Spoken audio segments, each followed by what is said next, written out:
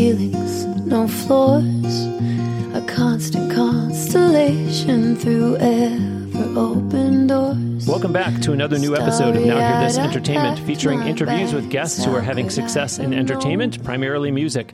I am Bruce Wozniak, talking to guests who are singers, songwriters, musicians, recording artists, and more from the worldwide music community. Do please stay connected. You can write to podcast@nhte.net, or instead of email, you are welcome to DM me through the Now Hear This Entertainment Instagram account. Anything and everything to do with this podcast or the entertainment industry itself, I look forward to hearing from you.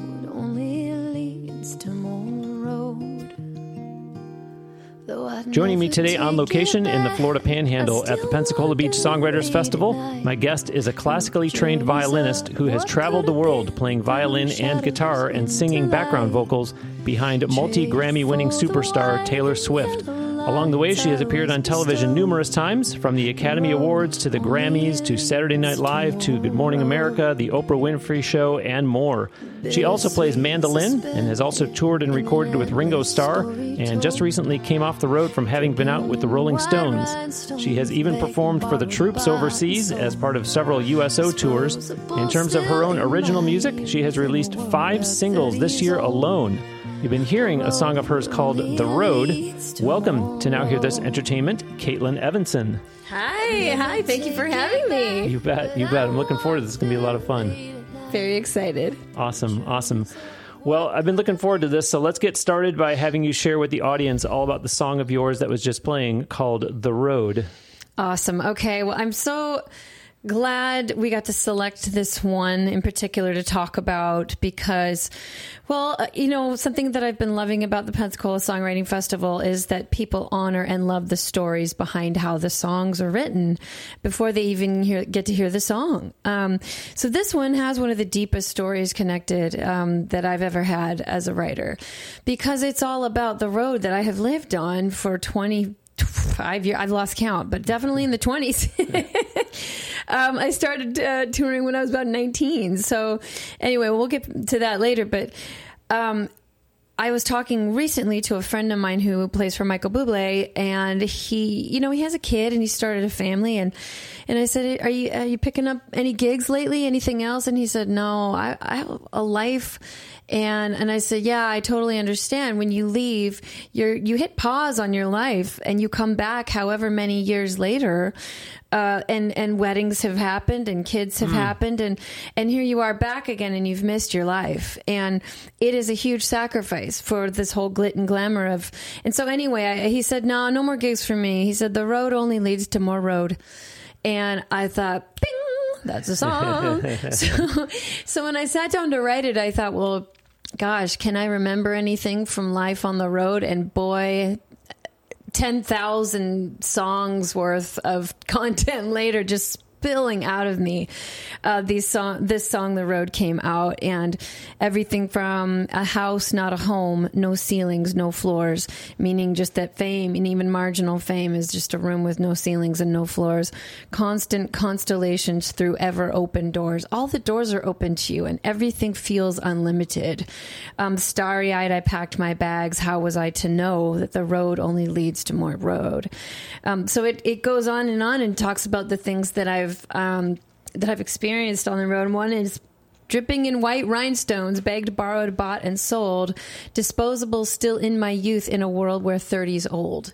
The road only leads to more road. And I remember being back to back on stage with Taylor and these pop artists, and 19-year-olds, dancers, and their careers are winding down at 24. And I remember thinking, like, standing next to these guys going, yeah, it was a big eye-opening experience, understanding that it is there's an expiration date for me on the road. There's plenty more, but I'll leave it at that for now. I wonder, when you're on the phone and he says the road only leads to more road and the light turns on in your head, is it a professional courtessy where you say to him, wow, that's a hook. I'm going to write that if you're okay with that. Absolutely. And especially in Nashville, there's a joke, add a word, get a third, because even if that's all you do and there's 3 of you in the room, it is an even third split. that's, it's different in pop and in the LA songwriting world, but in Nashville, it's equal.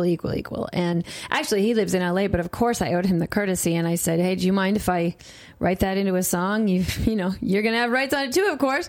And he is an incredible writer in his own right as well. But I just took that title and ran with it. He said, yeah, go for it. Yeah.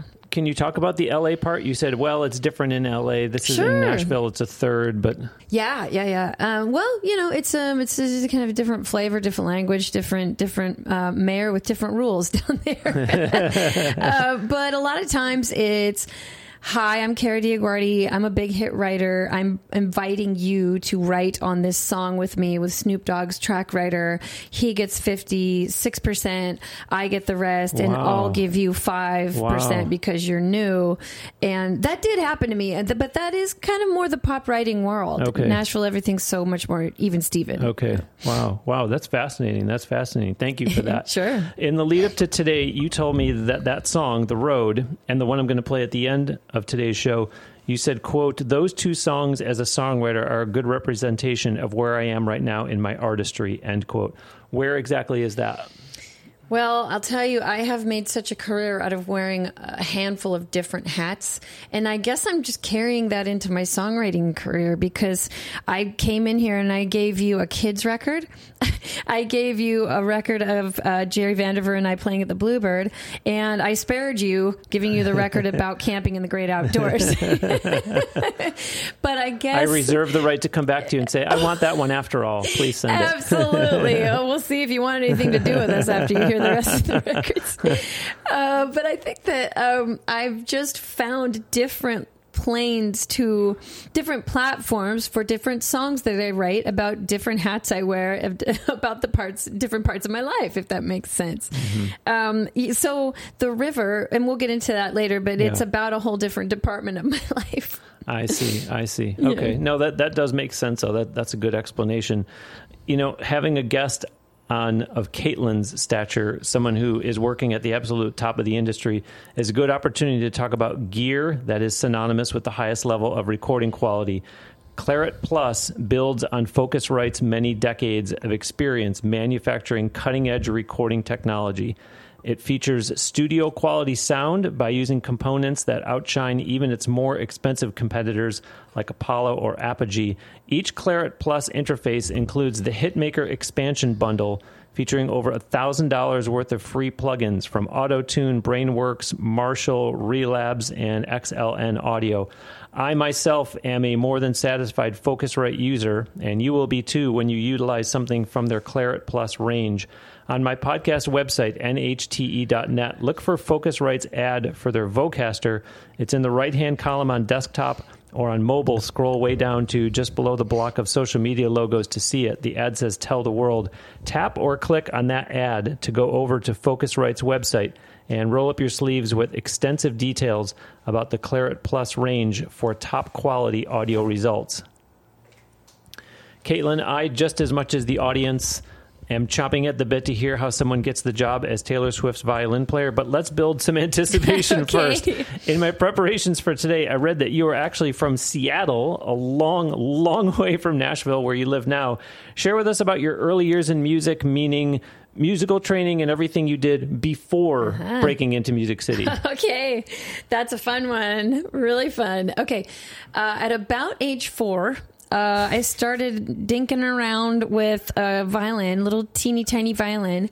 Well, let's even go back further. I was a little baby singing in my high chair, and my dad, being a music teacher and a guitar virtuoso, noticed that I had really good pitch. As just a little thing. And so he thought, well, someone who has really good pitch, meaning they can find notes very easily and decipher one from the other and jump around at an early age, that violin sounds like a good instrument for this kid, because it's very ear training. You have to have a great ear to play it, basically, a good reference of pitch. So when I was 4, they got me my first teeny tiny violin and teacher, and I started scrubbing away at Twinkle Twinkle Little Star, etc. And the Suzuki method, if anyone's familiar with it out there, all you violin nerds. And I then at about age 8, 9, 10, 11, my mom started bringing me to elderly care centers to play for these people in hospice who didn't have much use left of their motor skills and being able to speak.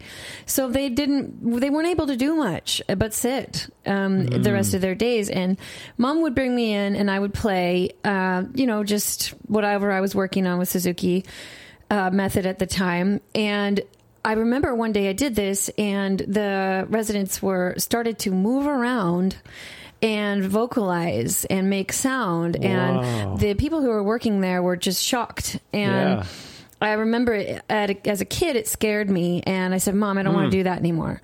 I feel like because I had tapped into the power of sound and music and I'd never experienced that before, I thought I was just kind of a dumb kid playing violin, and I realized there was something to it. So anyway, I didn't go back. And later, but it's funny, later in life, and we'll talk about that, I recognized and understood the power of music and the healing power of music. So we'll save that little Easter egg for later.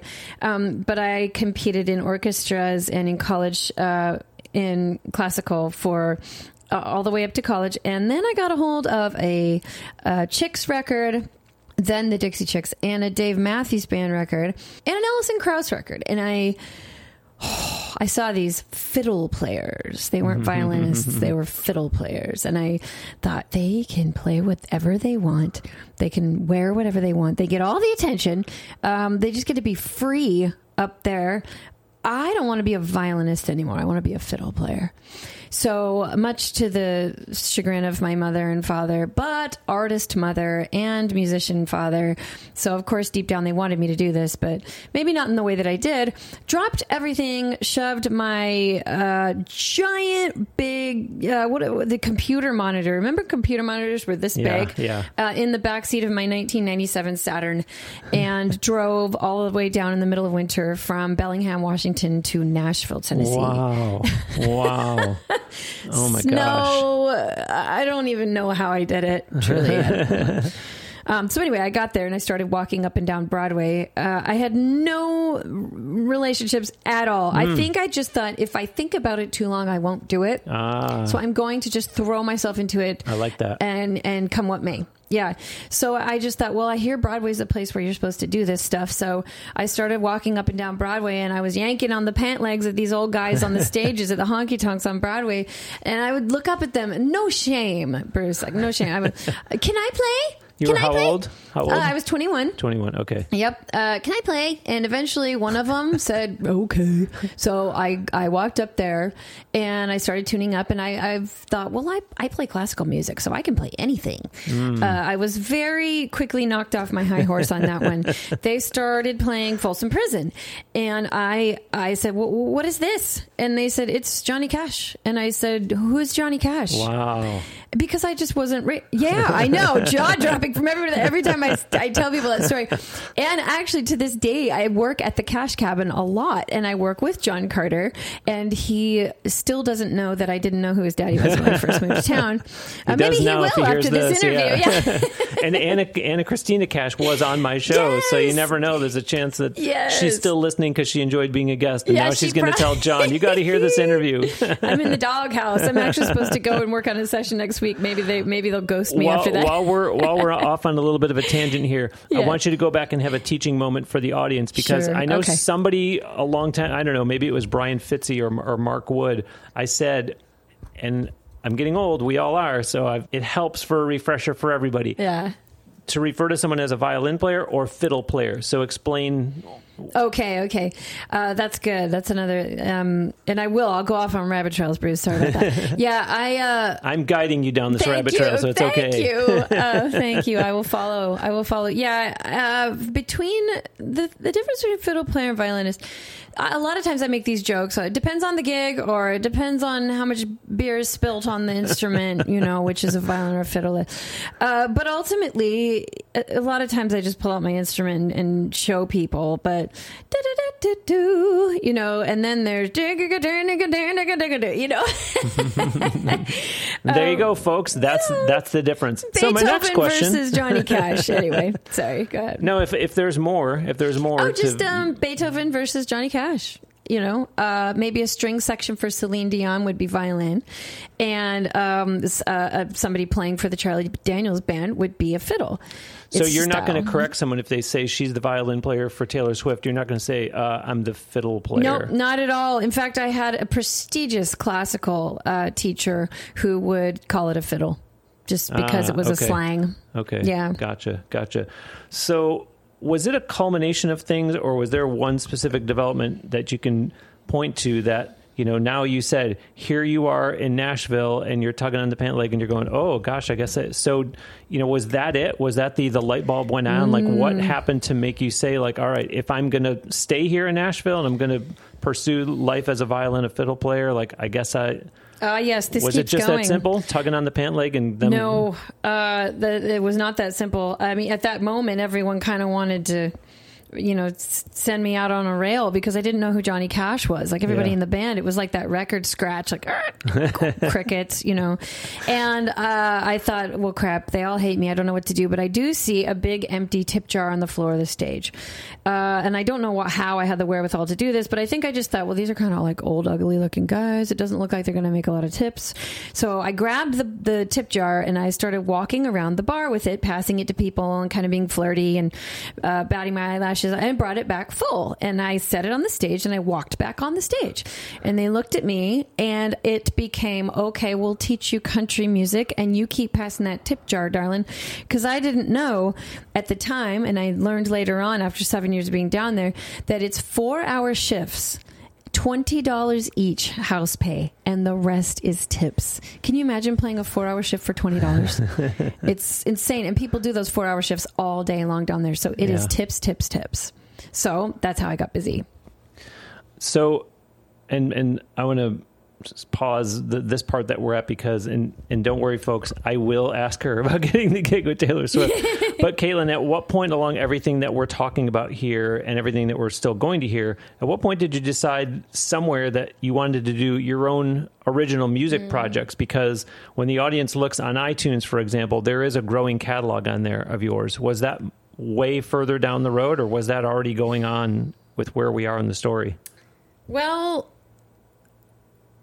I've been writing and recording since I was a teenager, really. Okay. I learned how to record my own songs, and I just didn't have the internet to put them out on back then, so I would write them and record them and record them and write them, and I don't even know how many. I'm definitely in the hundreds by now, at least. Wow. I don't know. Maybe the thousands. I don't know. I can't count. But back then I didn't. And when you're working for some of the biggest songwriters in the industry, it's can sometimes be a touchy subject to be putting your own songs out at the same time. Sometimes. I don't know. So there you were in Nashville. You had this agreement. Okay, I'll pass the thing around and y'all will help me. And so take us from there all the way up. I don't need to know every single stop along the way, but how does somebody, in other words, go from that to, all right, wait a minute, what am I missing here that you end up being Taylor Swift's, and this time I'll say fiddle player? Well, yeah, okay, let me kind of try and fast forward a little bit up to that. I got really, really busy down on Broadway. And once you get in there, it's kind of hard to get out. It's about 7 years of getting picked up for smaller tours and then ending up back down on Broadway playing, opening up at Starbucks at 5 a.m. in the wintertime when tourism was slow down there. And eventually I started getting more long-term tour gigs. Okay, I'm sorry, but back me up. Before we get into Taylor's stuff, you're asking about the songwriting and continuing up with songwriting on that. I mean, if you want to, but I'm just curious that, because we left off with you passing the tip bucket around and these guys saying, okay, we'll help get you indoctrinated in the country music world. Yeah. So did it just kind of take a nice ascent from there that you're starting to get picked up on tours? Because eventually your name had to get around town somehow. And I don't know that happens just from playing down on Broadway. No, that's good. And yes, you are correct. They started calling me the Barefoot Princess down there because I would take my shoes off and play barefoot for hours and hours and hours. But eventually, a really great family, Allison Carmona and the Wildwood Band, picked me up. They saw me playing down on Broadway because that's where a lot of people used to go to discover people, I guess you could say, and they still do. But they said, well, hey, you're a great fiddle player. Do you want to do a USO tour with us? And her dad, Phil Carmona, was a Special Forces Green Beret, but he was also the drummer, and his daughter was the lead singer. So that was my first tour of getting picked up there. Wow. And I always wrote and recorded my own things along the way. I've kept a journal since I was 11 years old, and I still have every single one. Wow. Yeah. Wow. And so that was sort of the springboard to touring with other people. One thing leads to another, and all of them talk, and they all know each other. It's kind of like the film industry. You start seeing two actors that were hanging out at a party, and then all of a sudden they're doing a movie together later. Everybody's connected. It's a big, small town, they always say. Yeah. Okay, folks, this is all great stuff with Caitlin, and finally, don't worry, we are finally going to get to the Taylor Swift conversation as I promised, and certainly something that everyone's been waiting for. But I just have to say first, I just think it's so impressive that for a critic who is used to writing about something like, say, the theater, for example, would actually write about someone's podcast. As a longtime podcaster and as someone who has been around the media for many, many years, I'm really impressed when I see something like that happen. You might recall way back on episode 372, I had Peter Link on as my guest. And if you enjoyed that conversation, then season 3 of his Scattershot Symphony will pique your interest. It's called Rosemary and Thyme, and it's a 16-episode podcast musical. Think of it like a modern-day Christmas nativity story, fittingly enough, as we're, close to that season already. God takes a look at today's world and really does not like what he sees, so he decides to send his old trusty angel Gabriel on a mission. The miracle tale takes place in the backcountry of Skeety, Oklahoma, population 139, about a backcountry girl, soon to be a woman, named Thyme Quinn. You get it? Rosemary and Thyme? So Thyme Quinn, it's Thyme. And she is soon to be the wife of the town's only preacher/carpenter, the Reverend Josiah Washburn. One New York theater critic wrote, quote, "The incredible Peter Link, along with Reagan Courtney, and his merry band of very talented singers/performers have come up with a revolutionary retelling of the Christmas story via musical podcast. And if episode 1 is any indication, you are in for a treat. You're gonna love it," end quote. Scattershot Symphony is available at watchfiremusic.com or your favorite podcasting app, with the exception of Spotify, however. So, all right, thank you for indulging me with all that, and I might actually come back around to it, but for now, here's something that pretty much everyone in the audience is on the edge of their seat yelling at their listening device for me to ask. And also, there's also people who listen to the show who are trying to learn from my guests every week, and they are aspiring performers, and they're going, for instance, I had Chad Jeffers, the guitar player for Carrie Underwood, on this show, and asked him the same question because everybody wants to know, and I think there's this kind of, in a way, if you see the spirit with which I'm asking this and where I'm going, unfortunately, there's people that think, if I could just get on The Voice, if I could get on American Idol, my career will take off. And I think people think it's so easy. Like, if I could just get to be Taylor Swift's fiddle player, if I could be Carrie Underwood's guitar player, I'm all set. And it's like, well, number one, you're wrong, especially about the reality TV stuff. But number two, totally easier said than done. Mm-hmm. Well, actually, it's funny. I was a musical contestant on a reality show years ago, but that's another story. Well, first, do you want me to share about how our meeting came about, she and I? Sure. Okay.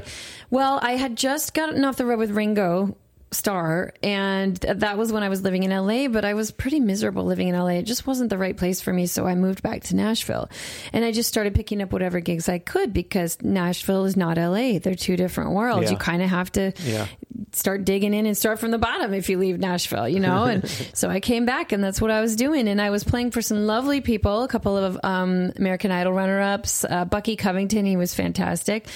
And we were sound checking at an event where we were opening for this little blonde girl named Taylor Swift, and Taylor Swift was opening for Dierks Bentley. So she had just turned 18, I think, at that time. So while we were sound checking at this big venue, I saw this little blonde girl in the audience watching the sound check. And I'm such a ham. I thought, well, there's somebody out there watching. We should do another song. And, I am. I'm a wacky, weird ham who does voiceovers, and everything else is just going to be who I am in life. It's too late to change. So she was sitting there in the audience, and I thought, let's do a Better Than Ezra song. I'm a fan of every style, of all styles, and I love Better Than Ezra. So we did Good, the song Good, and I was singing, and she seemed to really like it. And I didn't know what a musical encyclopedia she ended up being either, but that's, again, another story for later. But after the sound check, I walked down the stage off the side steps, and she just kind of cut me off at the pass and got up and put her hand out and said, "You are awesome. I'm Taylor." And I said, "Well, thanks. Nice to meet you." So disarming, so just sweet and charming and kind, and met her mom, Andrea, and we just immediately hit it off in conversation. And little did I know that later that night, they also watched the show of the band I was in. And I also didn't know that they were looking to hire a fiddle player, background vocalist at all. I just was having fun and doing my thing. And truly, I don't know if I knew I was auditioning, it wouldn't have gone the same. My nerves, my tunnel vision, my freak out, it wouldn't have been my best performance. I wouldn't have been as present or in the moment. I was just having fun. I didn't know she was out there watching. Plus, I didn't really even know who she was. Yeah. But they approached me, her manager approached me after the show and just said, "Hey, what's your number? And we'll call you." And Bruce, when I tell you, I have never known who is going to make it and who's not. And I've been wrong 90% of the time. And it's very humbling. But when they called to offer me the gig, I almost didn't take it, because I thought, well, I don't know if this little girl's going to do anything. Wow. And her career has been one of my biggest lessons, which is it's not about the rhinestones or even the vocal acrobatics. It's about the songs. And she is a songwriter first and foremost, and her performance skills and her voice eventually caught up to how prolific her songwriting really was. See, I like that you said that, because every once in a while I'll have a guest on the show and I'll say, so-and-so, you are a singer, songwriter, guitar player, and sometimes they play piano too. And I'll say, if I had to ask you to rank those, do you consider yourself a singer first? Do you consider yourself a songwriter, guitar, blah, blah, blah? So you're telling me that that's not your opinion. If I asked Taylor herself, she would say, "Oh, I'm a songwriter first." Wow. Yeah. Wow. Yeah, absolutely. The world was giving her so much grief about, no, she can't sing, she can't sing, she can't sing. It didn't matter. Those little girls who were her first original Swiftie fans loved those songs. They knew every single word to those songs. So she wasn't the greatest vocalist in the world when she started. They did not care. Neither are they. And they're sitting there in the audience, well, all standing audience only every single time, singing every single word of her songs. But I love the part of that story where you talked about being present and being yourself, because I was already going to jump in and say that you probably would have acted a lot differently, and maybe you would have been stiff, and maybe you would have been not yourself if someone told you, "Oh, by the way, this is also an audition." And that's why it just really, really underscores, especially those of you in the audience who are aspiring performers, it just underscores the importance of, and I said this on a recent episode, you have to do it as though it's your first show, your last show, and your only show. Every time out, whether it's 10 people, whether it's 10,000 people, and there you were saying, "I was just being me," and it turns out that that's what they were looking for. Yeah, that's exactly it. I had no control. As I get older, I realize how little I have control over in life. back then I thought I had control over everything, which was just not true at all. And I definitely didn't have control over this. Yeah, absolutely. Wow. I'm joined today on location in the Florida Panhandle at the Pensacola Beach Songwriters Festival by musician and vocalist Caitlin Evanson. Visit her official website at CaitlinEvanson.me. I will put a link to it on the show page for this episode on my podcast website, NHTE.net. Once you land on her website, you will see down at the bottom the logos for Instagram and YouTube. She is also on Facebook as @Caitlin Evanson Music. Plus, you can find her on Twitter via @Caitlin Bird. Here's a little shortcut, by the way. At the bottom of her website, you'll not only see logos to find her original music on SoundCloud and Spotify, 2 platforms that the show is available on, by the way. But when you go to her Spotify, and please make sure you follow her on there, at the bottom of her page on that platform, you can read her bio, and alongside it are links to her Facebook, Instagram, and Twitter. Stay with us because there's going to be 2 more items that I'm holding back right now that you'll want to hear about how to find online from Caitlin as well. In the meantime, I cannot continue to thank the people at Deconi Audio enough. And if you're a gamer, if you're a musician, a podcaster, an audio engineer, do you see the pattern here? Someone who wears headphones. You will be thanking them too when you get replacement ear pads for the ones you have that are showing wear and tear and or are just way too uncomfortable. They even can help you have some trendy, some fashionable, some hip-looking headphones with the various styles, colors, the designs that they offer. It's very easy to remove the ear pads from your current headphones and replace them with what you will get from Deconi. I have an unboxing video on my YouTube channel that you'll want to watch. I got that from them after I met them at the NAMM show in Anaheim when I was out there in June. Then you can just use the link in that video's description or just go to my podcast website, NHTE.net, and tap or click on the Deconi Audio logo. It's in the right-hand column on desktop, or if you're on mobile, scroll down past the social media logos to find it. Tap or click on the Deconi Audio logo to be taken to their website where you'll see the exact pads that I got from them, and then navigate to the replacement ear pads from them specific to the brand and model headphones that you wear. Caitlin, at the beginning of this episode, I played a song of yours called The Road, and just before the break, you were telling us about how you got the gig with Taylor Swift. But out of the countless stories that I'm sure you have from being out with her for as long as you have, is there one you can pull out to share with us before we move on? Yes, that is so difficult because I'm sure. 7 years of the highest highs of my life. I think this will actually also address something that you talked about earlier. I think one of the greatest highs was when Taylor won Entertainer of the Year on the ACM Awards. It was a huge moment for her. And we, as a band, we really, I'd like to think that we all really built something special together in the beginning. Those first few years were just shocking. It was what? You got a Grammy? What? Like everything was, you woke up to a new record being broken or something. It was huge. But at the top of that climb was her winning the Entertainer of the Year award for the ACMs. So as a band, we were all waiting because we were all so invested and we had done so much together. And she told us, if I win, she brought us all down to the locker room or, dressing rooms under the performance area of the stage in Vegas and said, if I win, I want to call all of you up by name to the stage. Wow. Yeah. Wow. And so we all walked over to side stage and, Andrea, her mom, walked us over there. And she was so good at security guards saying, you can't stand over here. I'm Taylor's mom, and this is her band, so back off. And they just always would. It was awesome. She stood up for us on so many occasions.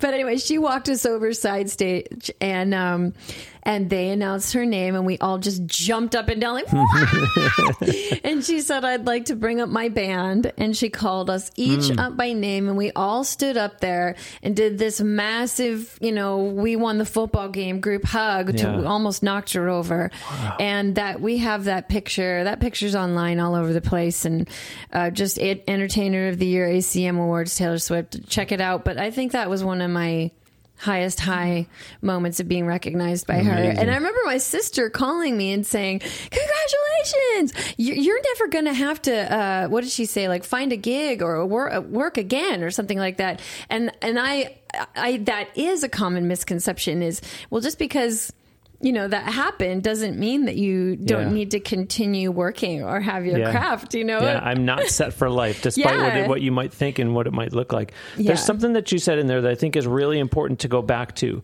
because, again, Chad Jeffers, when he was on the show, he talked about playing for Carrie, and his quote was, as a professional musician, you are in the service business. You are there to help the artist. Whatever they need, you're there to help facilitate that, end quote.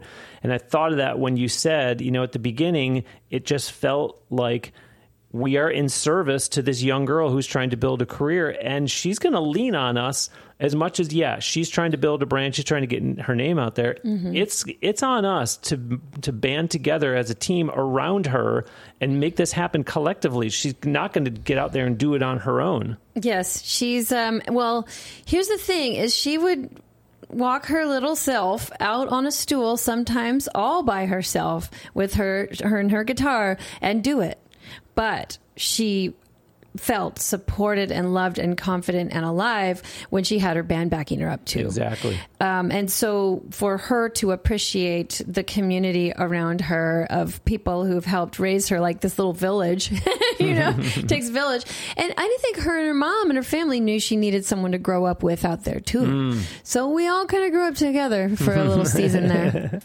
Well, I'm actually going to sneak in one more bonus question, if you will. This past April, I was in Las Vegas and I interviewed Lisa McClowery for what would be episode 430 of the show. She not only performs on the Strip 6 nights a week in the role of music icon Cher, but she has her own separate Cher concept/tribute show that she takes on the road. And she said that she does 8 costume changes in that one.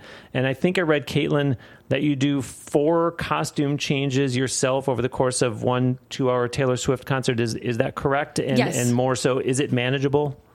I guess I never counted the amount of quick changes in wardrobe that we did during the shows, but it probably was. Ultimately, it came from little girls loving to play dress up. And I'm telling you, that never goes away because she loved it. I loved it. Liz Hewitt, her background vocalist, loved it. And so we would, all 3 of us, we were almost always all 3 in the dressing room chattering and laughing and whatevering through all those tours. But hey, I wonder, can I borrow this shirt? Or this looks really cute. What if we made an outfit like this for this day?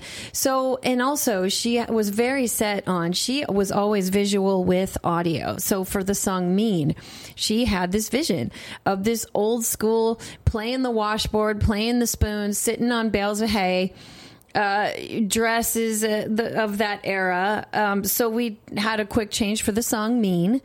And then we were quickly out of it. We ran back and we put our black shiny things on for I Knew You Were Trouble, which was more intense and more poppy. So she had a vision and a look for each song. So the fact that we could get away with only 4 changes in an entire show was still pretty miraculous. But I like that it sounds like it was very collaborative. It wasn't one person who said, we're going to do costume changes. This is what it's going to be. It sounds like the 3 of you, like you said, we're just a bunch of girls sitting around going, you know what? Wouldn't this be cute to wear this for this song? And, I love that top. And everybody's voice, everyone's opinion was valued and welcomed. In the very beginning, I think, like you said, we were in service with helping her find her own concepts. But ultimately, she did take that over. And she has a lovely wardrobe, gentleman, Joseph Cassell. And she now really sits in official wardrobe discussions on tours. I'm pretty sure she does still now, and says, what would it look like for this? And then we do just go, okay, we're in service for this. Yeah, we'll wear this. But she did always care if we liked it and felt good in it. That's interesting. I like that. I should have asked you this earlier when I went off track a little bit with my question about deciding to do your own original music, because on the topic of songwriting, there's an experience that you offer called Your Story to Song that the average Joe or Joan can book with you. Tell the audience what I'm referring to. Awesome. Okay, yeah, and thank you for... Branding has... We'll start with this. Yeah, branding has been difficult for this, and we kind of don't use your story to song anymore. We just use songwriting experience, because I've had 500 people at least come in and do this experience that I offer. Wow. And it's not always the right title for all that to say. Here's what I offer, and you can book this on CaitlinEvanson.me or on the Airbnb platform for things to do in Nashville. It's write and take home a personalized song from Nashville. I've had 2-year-olds, I've had 5-year-olds that want to sing about mermaids. I've had 90-year-old man want to write a song to his granddaughter who doesn't speak to him anymore, and maybe someday she'll hear the song and know that he's sorry. I've had people who are feeling trapped and stuck in the closet and cannot come out and aren't accepted by their family, want to write a song about it and come back to me 2 years later free and wanting to write a song about their new significant other, seeing the growth and change and healing. I've had cancer patients, I've had anniversary songs, I've had memorial songs people want to play at a lost loved one's funeral. So it became so much more vast that we finally just started calling it Write and Take Home a Personalized Song from Nashville, which I know is a lot, but you could call it Story to Song. But when you say write and take home a personalized story or song from Nashville, to me, that implies you have to be there to do it in person, or can they do it remotely over Skype or Zoom or something like that? The beauty of my experience I offer is that you can also do it online. And speaking of awesome gear, my husband's the brainiac of the gear, but I have a full setup with all of my audio connected. So I've been able to have songwriting session clients in Australia, Bangkok, Czech Republic, Shanghai, Paris. It has been so incredible. Like, even the language barrier we've been able to work through. Wow. And there's been times I've had the pleasure of writing with someone and seeing the sun come up at their house and the sun go down at my house. I was waiting for you to say, I have the Focusrite Scarlett interface. That's what I use for, because you're pointing at the Vocaster and you're like, speaking of gear. But so obviously people can do it with you in person though, if they are in Nashville? Yes. Okay. Yeah. The tourists love to come in to Nashville and write with a real live Nashville songwriter in their real live home studio and share something about their life. And in a 2-hour session, we write and record a song with strings and fiddle and everything, lead vocals. I do it all. So speaking of opportunities that you offer to the general public, what is the Red Weddings? Again, you kind of caught us in some old branding, but my husband and I, he's from Brazil. He's an incredible guitarist and singer-songwriter, and just can do bossa nova like you wouldn't believe, too. Just beautiful. But one of the ways that we really got together and fell in love was playing music together. And I had a little stint where I ran away from the music industry for a while, and a few years. I was going to stay for La Jolla in 2 weeks and ended up staying for 3 years. Met him there, and we formed a duo called the Red Weddings. And since then, we haven't found a new name for ourselves, but I think it's time. We play corporate events. We play weddings. Which I love. I call these the Utopia gigs. Maybe that needs to be our next duo name. But because if you think about it, like, I get to play music with my husband. I get to road trip with my husband. I get to stay somewhere fun with my husband for free. And we get paid for it. It's kind of the utopian gig. So the Red Weddings is a misnomer because you're a duo act that plays corporate gigs. Anything, anywhere. Yeah. Okay. Yeah. Again, that kind of became more vast. Gotcha. We are on, depending on if you count Wednesday night or not, what I will call the third full day of the Pensacola Beach Songwriters Festival. You are someone who has performed in sold-out stadiums and arenas around the world. Talk about being here, playing in this type of environment instead, since it's such a huge contrast to those major stages. Yes and no, because actually I was thinking I'm probably going to be saying this at my next set at 4 p.m. tonight with the fabulous Lance Carpenter, by the way.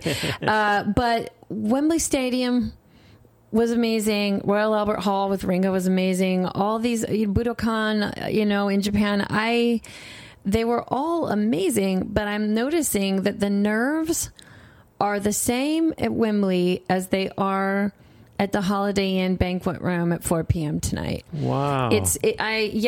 And I've never been able to understand why. Wow. And I kind of just thought, well, do you want to do this or don't you?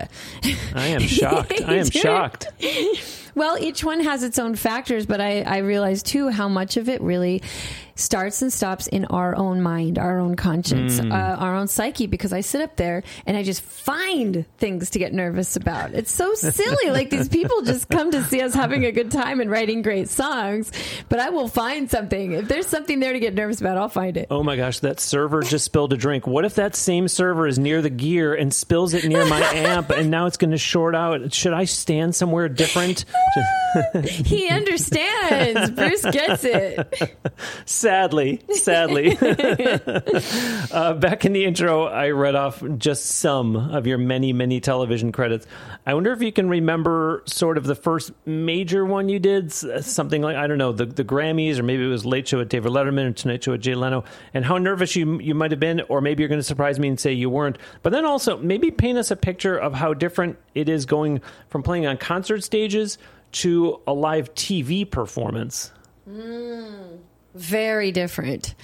If it's an award show, I mean, I could spend hours talking about this and I can't, but if it's an award show like the Grammys, where you are bringing megastars fast on and fast off the stage between commercials, between presentations, between everything, and it's a rotating stage, that's usually what the award shows are like of any kind. There's audio tracks that sometimes you have to mime to because you don't have time to set up the guitar amp and the mic and the this and the that. So you have to rehearse miming certain things and singing live vocals sometimes, or not other times. If it's me, I will vouch for Taylor, though, that her vocals were always live, no matter what. She did not lip sync on anything.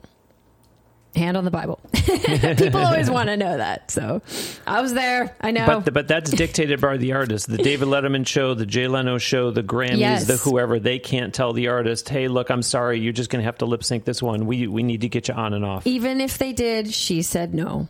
There were many times she had to stand her ground on that.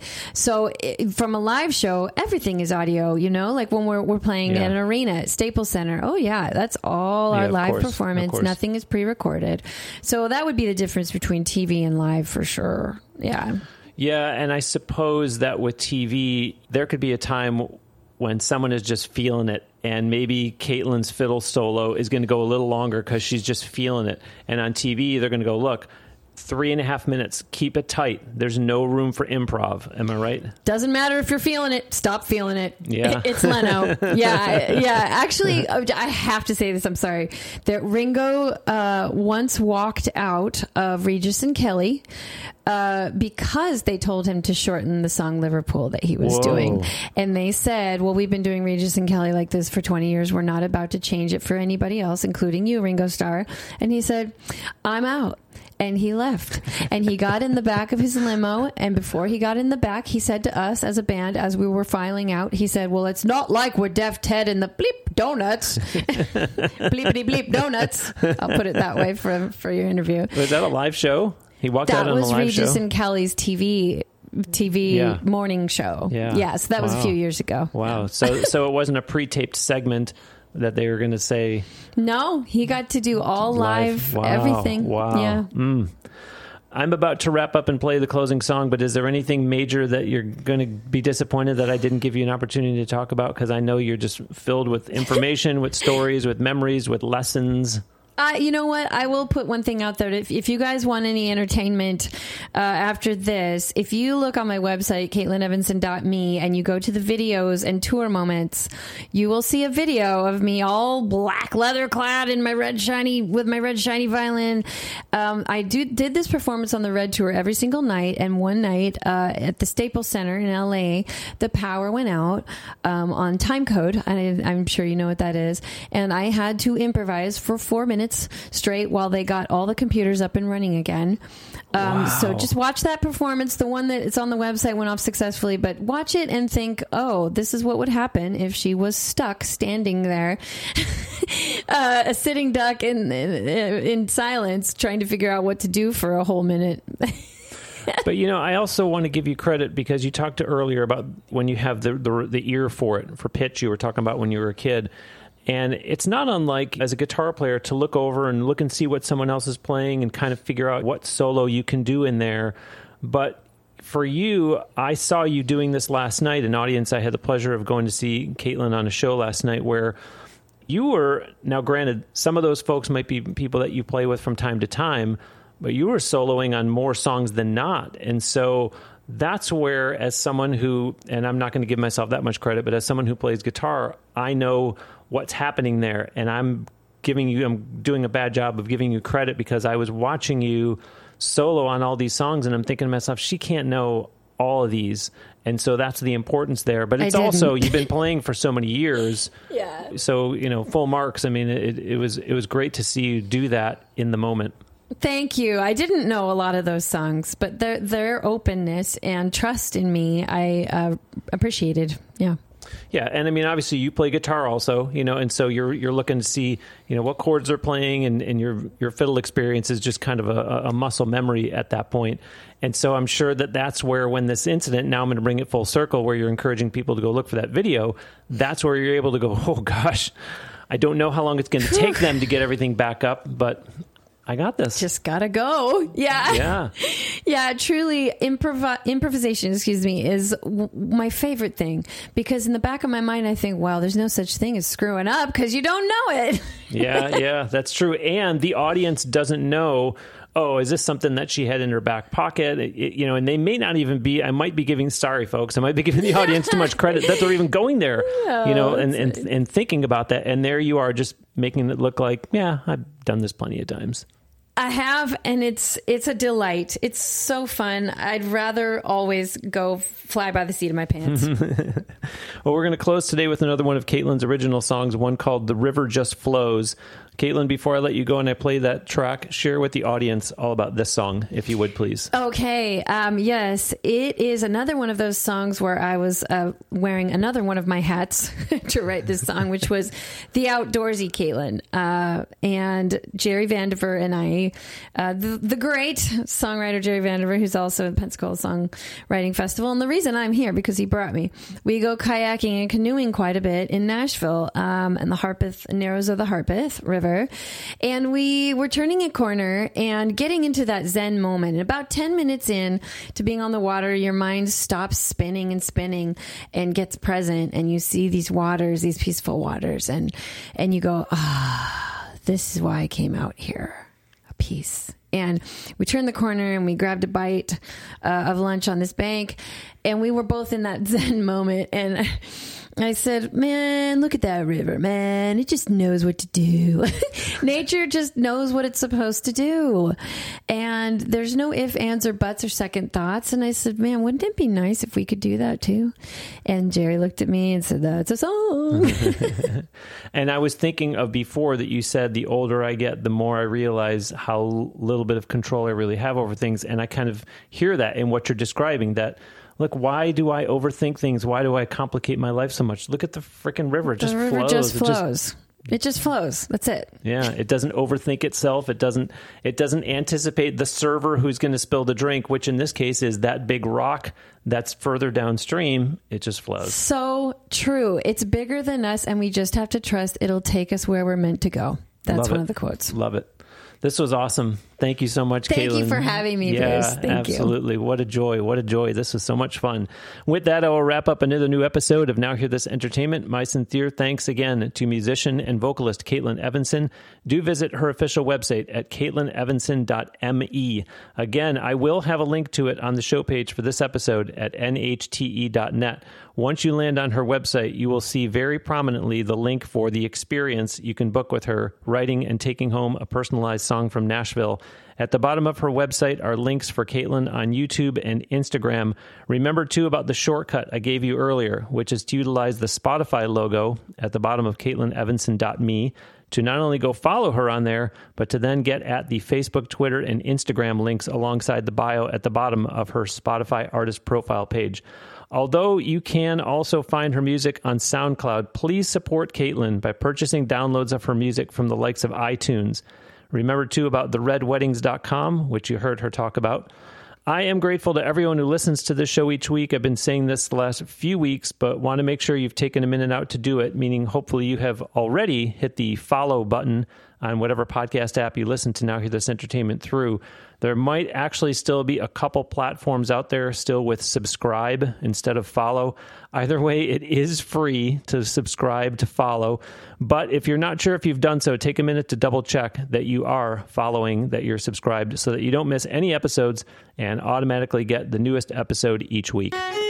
That's going to do it for episode 456. Thanks ever so much for listening. I'll send you out today with another song from Caitlin Evanson. This is the one she just talked about. It's called The River Just Flows. As I sit on this rocky shore,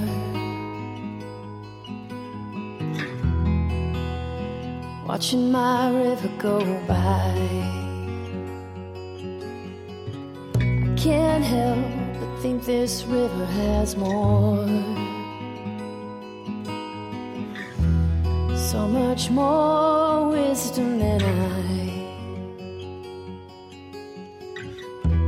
It always knows what it's supposed to do. Wouldn't it be nice if we could do that too? The river just flows. The river just goes around every bend and over again, through all the highs and lows. The river just flows. The river just knows. No matter how the world turns or where the wind blows, it has its own direction to go. The river just knows.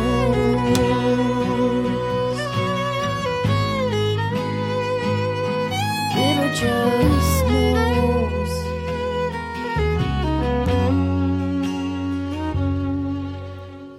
I don't know what will happen tomorrow. I don't know what may come today.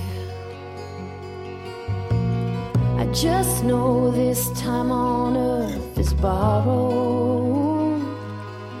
But if the river could speak, what would it say?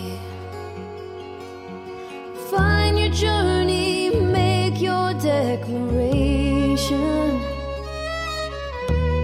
Carve your own path to your destination. The river just flows. The river just goes around every bend and over again, through all the highs and lows. The river just flows. The river just knows. No matter how the world turns or where the wind blows, it has its own direction to go. The river just flows.